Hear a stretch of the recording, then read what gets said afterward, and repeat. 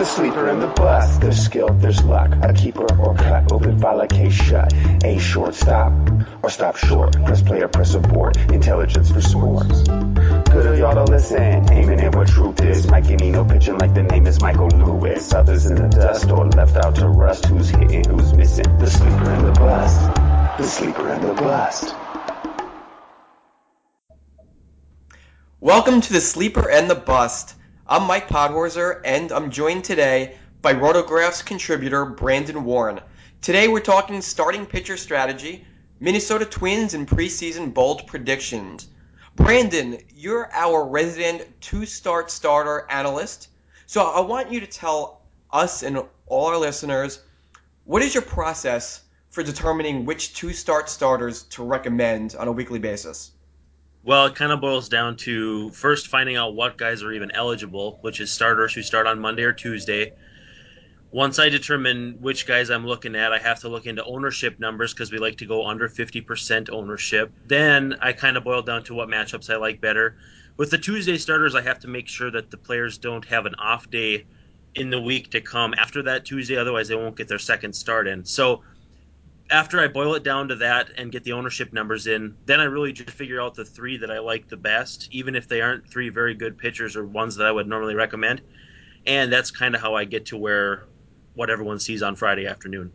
How much stock do you put into performance numbers to date? I mean, we have a very small sample we're working with. So I feel like it's difficult to determine who the best offenses and who the worst offenses are so far, and which pitchers are good enough to recommend with such a small sample size. I mean, do you put more stock into historical numbers or projections or Sierra xFIPS or actual ERA results? For me, with veteran pitchers, I'm going to give them a little longer of a leash. So if a guy like Jake Westbrook is struggling right now, but tends to get going as the season goes on, I might give him a little more benefit of the doubt than if a rookie or even someone like Vance Worley, who actually had a good start yesterday but had really struggled beforehand. If it's a young guy, I'm going to look for a guy who throws hard, gets strikeouts, ground balls, some kind of projection in his numbers where I think he could turn the corner. Certainly, you get an idea for what offenses are going to strike out more, like the Astros have struck out quite a bit. They've come back to the pack a little bit, but if you got a guy that gets strikeouts and he's coming up against the Astros, you might look for him to turn the corner a little bit. And so there's some projection in just about everything. But when it comes to younger guys, I'm a little more guarded just because they might have a quick hook from the manager, or they may not get the seventh inning in a close game where it might be the difference between a win and a no decision. So it's kind of my own thought process, proprietary to my brain, which is kind of hard to put out here. But it's it's really hard to get out much more than that. Yeah, well, what I struggle with, and I'm sure all weekly league managers struggle with, is choosing between your worst pitcher who has two starts in favorable matchups versus one of your better starters that only has one start but a bad matchup. And we could actually use an example from one of the two starters that you recommended for this week. Patrick Corbin, for example, has a start versus the Giants in San Francisco and a start at home versus the Rockies, and we all know that the Rockies always struggle away from Coors Field. So what if you're choosing between Corbin and somebody like a Jeff Samardzija who has maybe a mediocre matchup? Maybe he's facing Cincinnati or the Brewers. How do you choose between those two? The biggest thing for me is it comes down to what do you need. I mean, obviously all leagues are going to be different. They're going to have different stats. Do you need strikeouts? Do you need better rates? Do you need maybe a good walks and hits per innings pitched? Do you need wins? It really boils down to that. If you need wins, you got to give the guy that's going to have two cracks at wins. But if you need strikeouts and you've got a guy like Samardzija who might rack them up like crazy, you might want him because he might get more strikeouts in one start than a guy like Jake Westbrook. Again, I go back to him because he's kind of one of my stalwarts. But in two starts, he might strike out fewer guys than Samardzija. So for me, it depends on where you are in the standings, what your pitcher types are, and then what exactly you need. And then a lot depends on difference in value. If you're talking about Matt Harvey right now, and then maybe some like fifth tier kind of guy who is kind of on the up and up, but maybe is still down there, then you might take the top tier guy. But when they're a little closer than that, and you get two starts, a lot of times I'm going to take the guy with two starts. Yeah, for me, it's kind of an automatic with those. Say Patrick Corbin is on my team and he's my worst pitcher, clearly. If he has two starts and they're favorable matchups and I don't start him, why do I even own him? I mean, if I'm not going to start him in a two-start week against the Giants and the Rockies away from Coors, then why am I owning this guy? And if I have somebody like Jeff Samardzija, who I probably never really want to bench because I love Samardzija for this year, so maybe he's not the greatest example, I might actually bench a closer who maybe only has 6 games, maybe against good teams, and just kind of cross my fingers that he doesn't end up with 4 saves for the week because I don't want to bench another starter. So that's a Sure. lot of times what I do. But another one, again, in your recommendations, Wade Davis, you recommended. He actually has pretty bad matchups, in my opinion. We all know the Tigers' offense is fantastic. The Indians' offense could be very good. They have a lot of good on base guys. They have power. So he's a guy who has 2 starts, but not very good matchups. So that's another one that might be a very difficult decision when you're comparing him to a one-start starter guy who's a better overall pitcher. Yeah, and with Davis too, he's just kind of having a coming of age as a starter this year after spending the last year in the bullpen. It doesn't necessarily look like he can or cannot sustain the spike in strikeouts that he's got so far, but I'm going to give him the chance to do that in my lineups if I'm streaming right now, just because he's got 2 wins in 3 starts. I think he's going to be an asset. He's not out pitching his peripherals by anything too crazy, with the exception of strand rate. But then you look at the batting average on balls in play, which is up. So he's somewhere in the middle there. I think he's still a viable starter, and he's kind of in that tier of guys that are going to be unowned in a lot of 10 and 12 team leagues. Yeah, Wade Davis, I have to admit, I don't really have a clue about what he's going to do for the rest of the year. The last time he was a starter, his strikeout rate was poor, and this year his strikeout rate is up, almost like he's still a reliever. So I'm not really sure what to make of Wade Davis.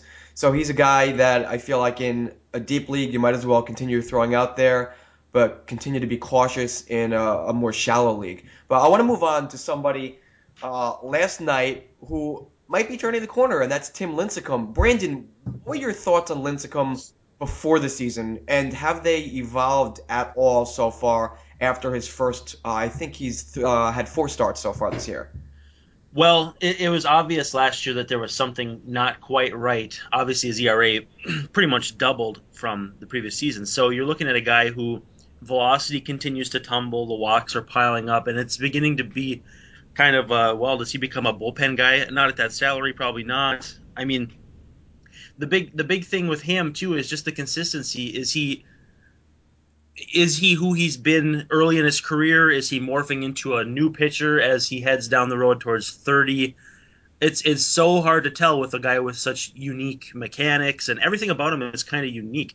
What I've seen so far this year is if you take away that first start when he walked 7, he's got like a 3.6 walks per 9, which is pretty much right in line with what he's done in his career. He's starting to get the swinging strikes back. He's starting to look like a bit more of the pitcher he used to be. So either he's learning how to pitch with this decreased velocity, or he's just having a good run. Yeah, and I guess you kind of can't take yesterday's results at face value just because it was the Padres. And if you can't pitch well against the Padres, then there's something seriously, seriously wrong. But I own him in a couple of leagues, and preseason I made a bold prediction that he would finish the year with a sub 350 ERA. Obviously, early on I looked awful, but now I'm looking a bit better because he finally did get his ERA below 4. For me, I mean, it really comes down to fastball command because if he can command his fastball and keep his walk rate in check, then even with the decreased velocity, he still has excellent secondary pitches, and it's just a matter of making the hitters chase those balls out of the zone. And he's still getting swinging strikes. He's still striking batters out. So it's really that fastball command, and I think. I mean, it's probably going to be a little tougher to buy low now after the start last night, but I still think that he makes a decent buy low, and he's somebody that could be obviously not vintage Lincecum, but I think he could keep his ERA in the mid threes for the rest of the year, as long as he doesn't have another one of those outings where he walks a ton of batters, which again you can never be sure about. But I want to move on to the Twins because you are from Minnesota. I believe you're calling it from Minnesota, and you are a Twins fan. Is that correct? I actually just this year took a job as a Twins beat writer, so I definitely have a pretty good hand on the pulse. But I am in Minneapolis, and I grew up a Twins fan. I've been a Twins fan for about 20 years now. All right, very good. So we have some expert Twins analysis with us tonight, or today, actually. It's only 1 o'clock. So you were really quite a fan of Chris Parmelee. I have to admit, I have Chris Parmelee on a couple of teams as well. But in Minnesota, I mean, that park is not very friendly for left-handed home run power. So what do you see in Parmelee? I mean, do you really think he can hit more than 20 home runs in that park? It's going to be tough. The biggest thing for him is he's got pretty good line drive stroke. He's got a nice left-handed swing, almost like a Jason Kubel light. He is from the eye test, he looks to be passing in right field. He seems to be playing with pretty good range. Obviously, he doesn't chase a whole lot of stuff down, but for a converted first baseman, he's holding his own. For me, his offensive profile is that of walks, of patience, and of driving the ball to the gaps. He may not hit those home runs at home. He might have a pretty big home road split, but I think he's a sneaky good guy in right field. And if the Twins can hold off Oswaldo Arcia in right field, Parmalee's got a good chance to hold some value in deeper leagues.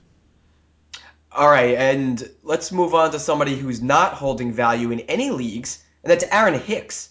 What did the Twins do about him? They moved him down in the lineup. Hicks basically caught a break here and bought himself a little more time because Darren Mastriani has an ankle injury and is now on the DL. So, I mean, is it basically Mastriano comes back and Hicks gets demoted, or do you think that he has a longer leash than that? It's really hard to say. He's shown more at the plate in the last 3 games. In his last 10 plate appearances, he's walked 5 times. Doesn't have a hit in that time, but also doesn't have a strikeout in that time. So Hicks' skill set is largely predicated on the walk and speed. Obviously, you can't steal first, and he's struggled. He's only got 2 hits in like 48 at bats so far. So he's bought himself some time. But Joe Benson's bat is starting to wake up in AAA. That's the X factor here because the Twins can't run Hicks out there for more than a month hitting like this. I don't believe they have claimed all spring long, full in season that is, that they're going to be very, very patient with him. But at some point, you go from patient to passive, and that's not only a knock on the Twins here, but a knock on Hicks' skill set as a whole. In the minors, he's been a very passive hitter rather than an aggressive hitter. And I don't know. I think the leash is progressively shortening here. Yeah, I mean, you have to like the long-term outlook.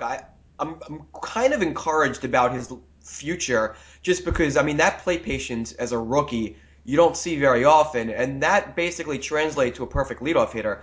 In the minors, he did not strike out a whole lot. You know, he posted respectable strikeout rates, and he walked a ton. He had some power. He has pretty good speed. So he looks like he's in the making of quite a good leadoff hitter in the future, but he skipped AAA. It's pretty clear based on his batted ball profile, based on all his strikeouts, that he's just not ready for the major leagues. And I'm actually curious about his defense. Has he how is he supposed to be defensively? Because UZR 150 basically tells us that he's been one of the worst defenders in all of baseball so far, and The funny that surprises me.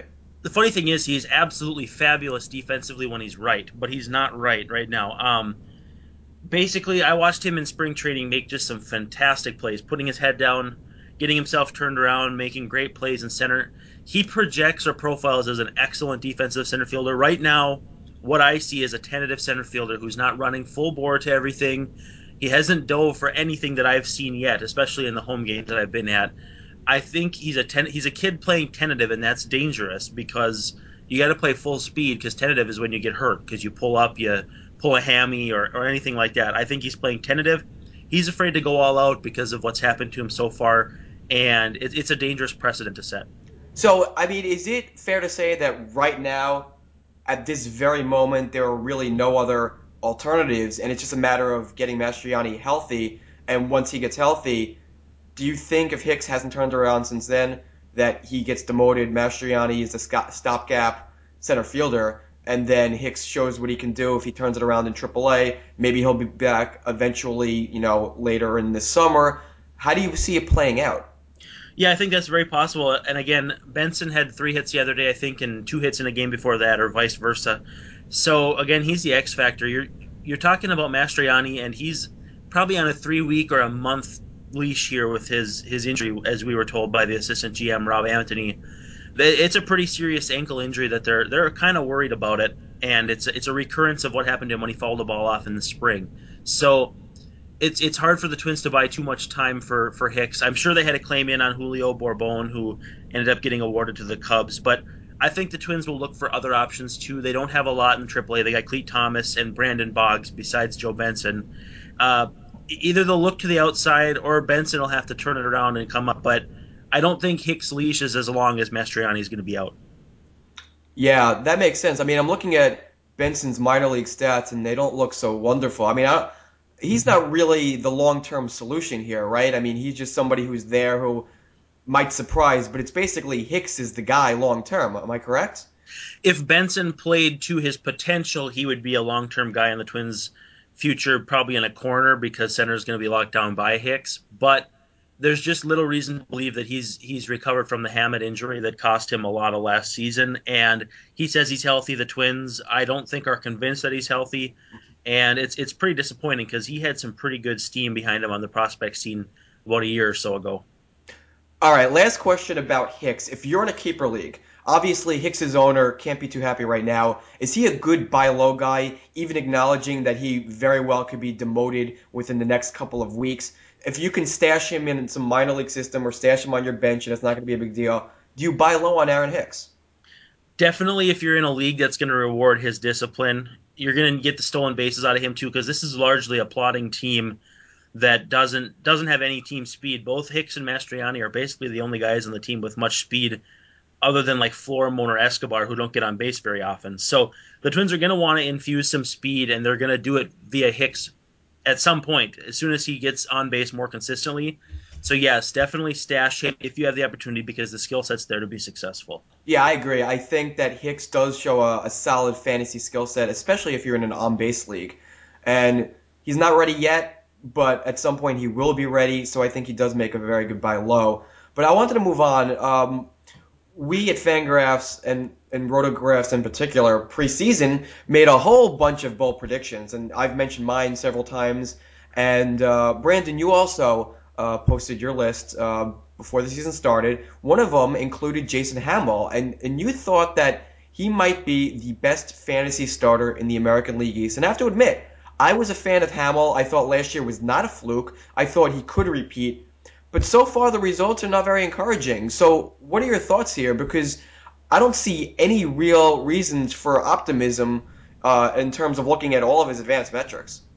No, I don't either. I mean, basically everything's dead. His ground ball rate, his home run rate, his K rate, his velocity's down. So his pitching line with the FIPS looks bad because his strand rate. I mean, everything is ugly. The batting average balls and plays down.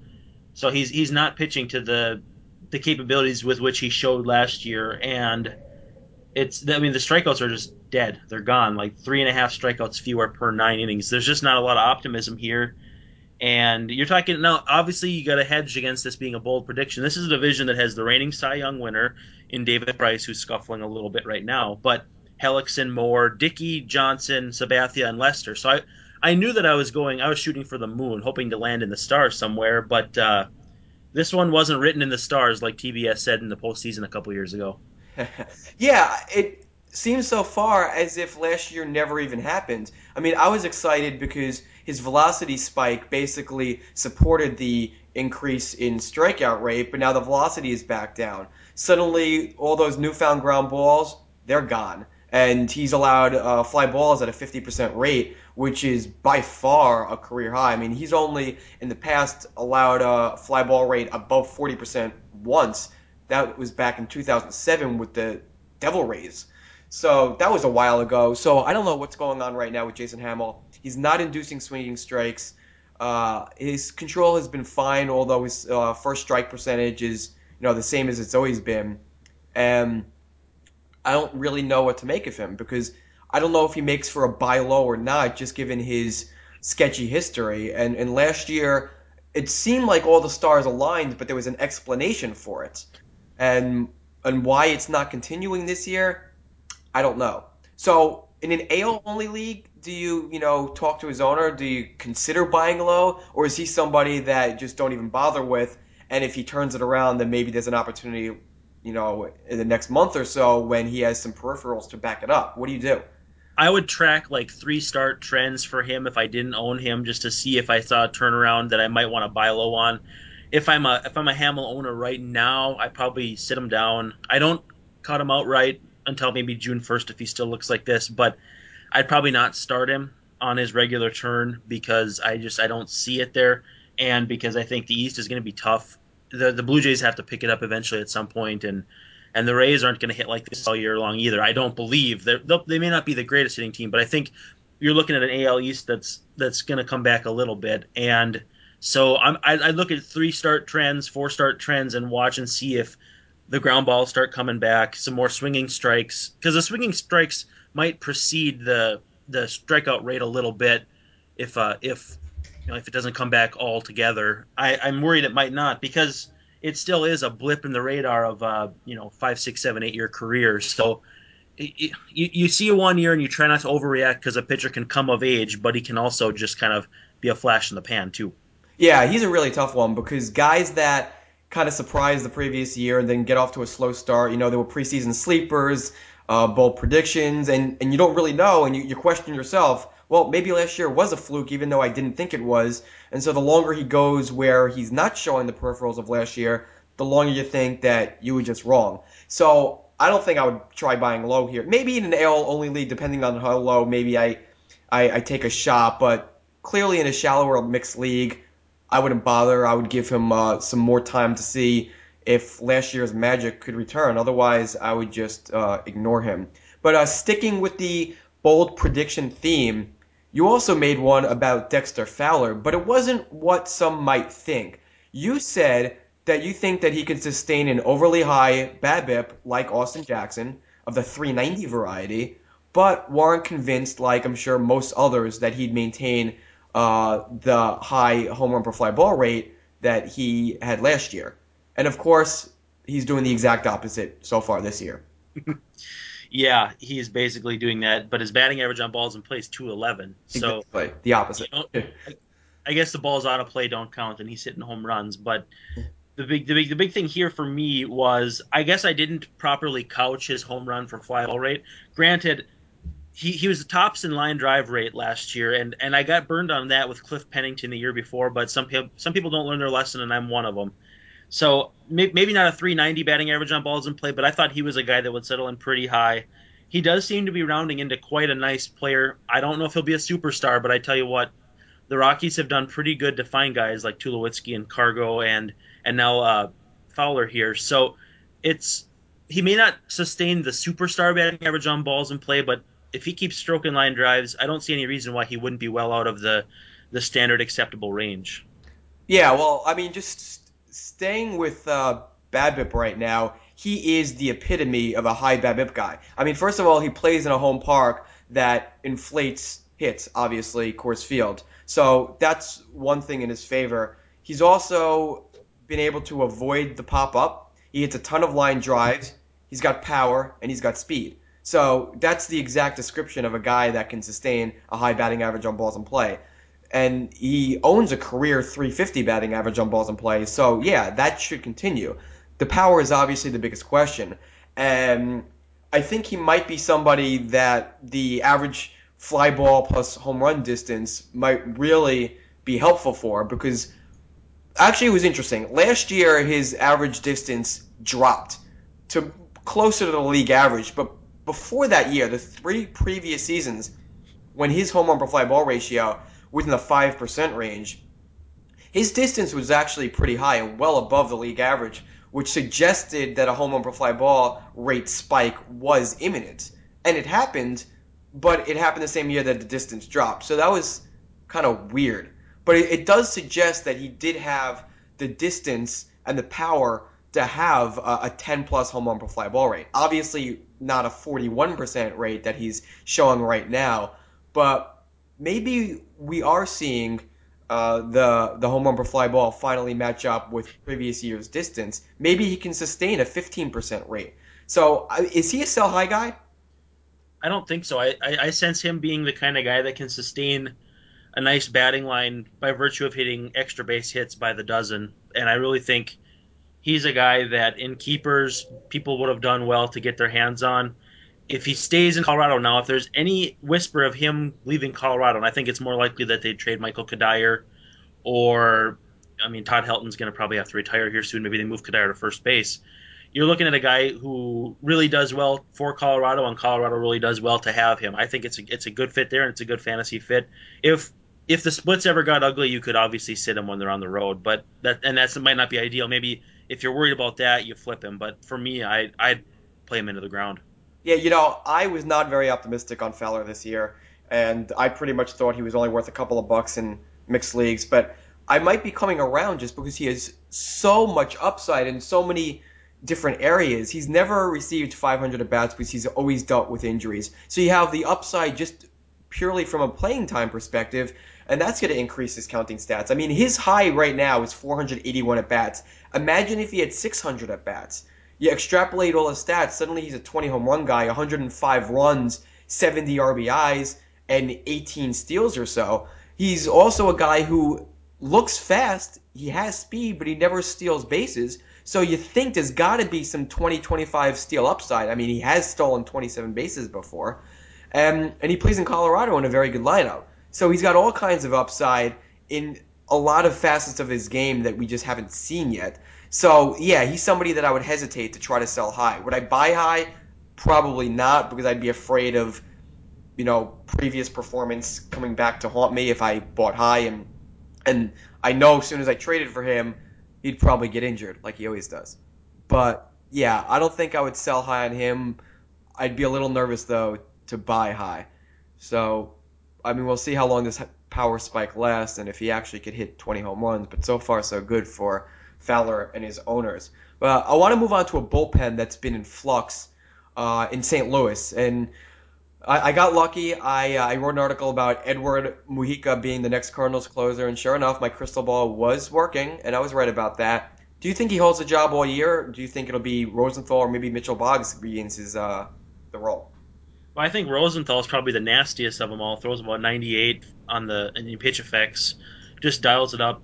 Doesn't walk anybody. He's got like a 13 strikeouts per walk rate right now. But I like Mujica. I've always thought he was kind of interesting dating back to 2010 when he had a really great season, like 12 strikeouts per walk, but he managed to give up like 14 home runs in 65 innings pitched. So I've always kind of had my eye on him because he's just extremely interesting to watch. I think he's Mr. Right now, but I think people would do well to dump him sooner rather than later just because I don't think he's Mr. Right for this team long term. Either Mott comes back next year and reclaims the role. I think Boggs has looked pretty lousy so far with the walks, but he's still a guy they really like.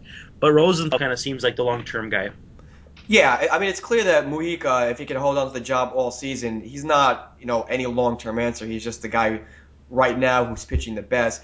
The thing that I question about Rosenthal becoming a closer is this is a guy that was a starter. They want to be a starter. He has the ability to go multiple innings. Are they really going to pigeonhole him in the ninth inning to only pitch, one inning a game, only when they have the lead? I don't know. I mean, if they're a smart organization, I feel like that would be a silly move to make. I definitely love him in the bullpen, obviously, but I feel like his long-term role is in the rotation, and so far, even though it seems more like bad luck than bad pitching, he hasn't really handled the eighth inning that perfectly to make me think they can trust him in the ninth inning yet.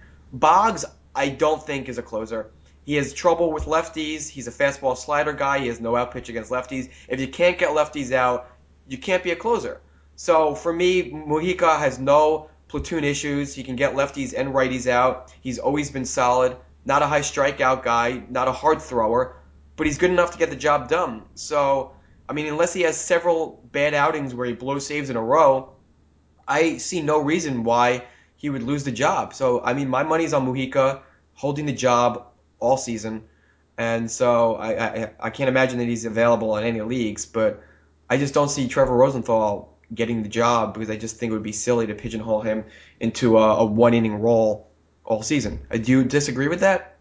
Yeah, I mean, I'm not disagreeing at all because that would kind of be like a John Papelbon situation with the Red Sox when they basically made him into a closer when he was quite a good starting pitching prospect. And I don't know that that was a mistake or maybe it was, but I think I think we're trending away from a game where teams put that premier value on late inning relievers like they did maybe the last few seasons.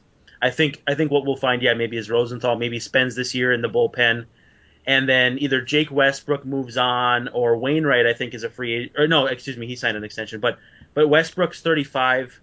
You might need that rotation spot eventually for Rosenthal. Maybe he's just biding his time, but he can help the team in the bullpen right now. And I think he's probably in the long term plans as a starter, and should be a darn good one based on a lot of indications. But maybe he's ready to help the team now, and maybe it is best that he pitches the 7th one day, the 8th the next day, and wherever they need him is kind of a satellite option there. Yeah, I mean, I don't think that he's not the best reliever option in that bullpen, or he'll prove to be. I just think that given his situation, it might not be it might not be the best idea to make him the closer. But anyway, that's gonna do it for today. Join us again on Tuesday for more fantasy fun on the sleeper and the bust. For Brandon Warren, I'm Mike Podhorzer. Thanks for tuning in.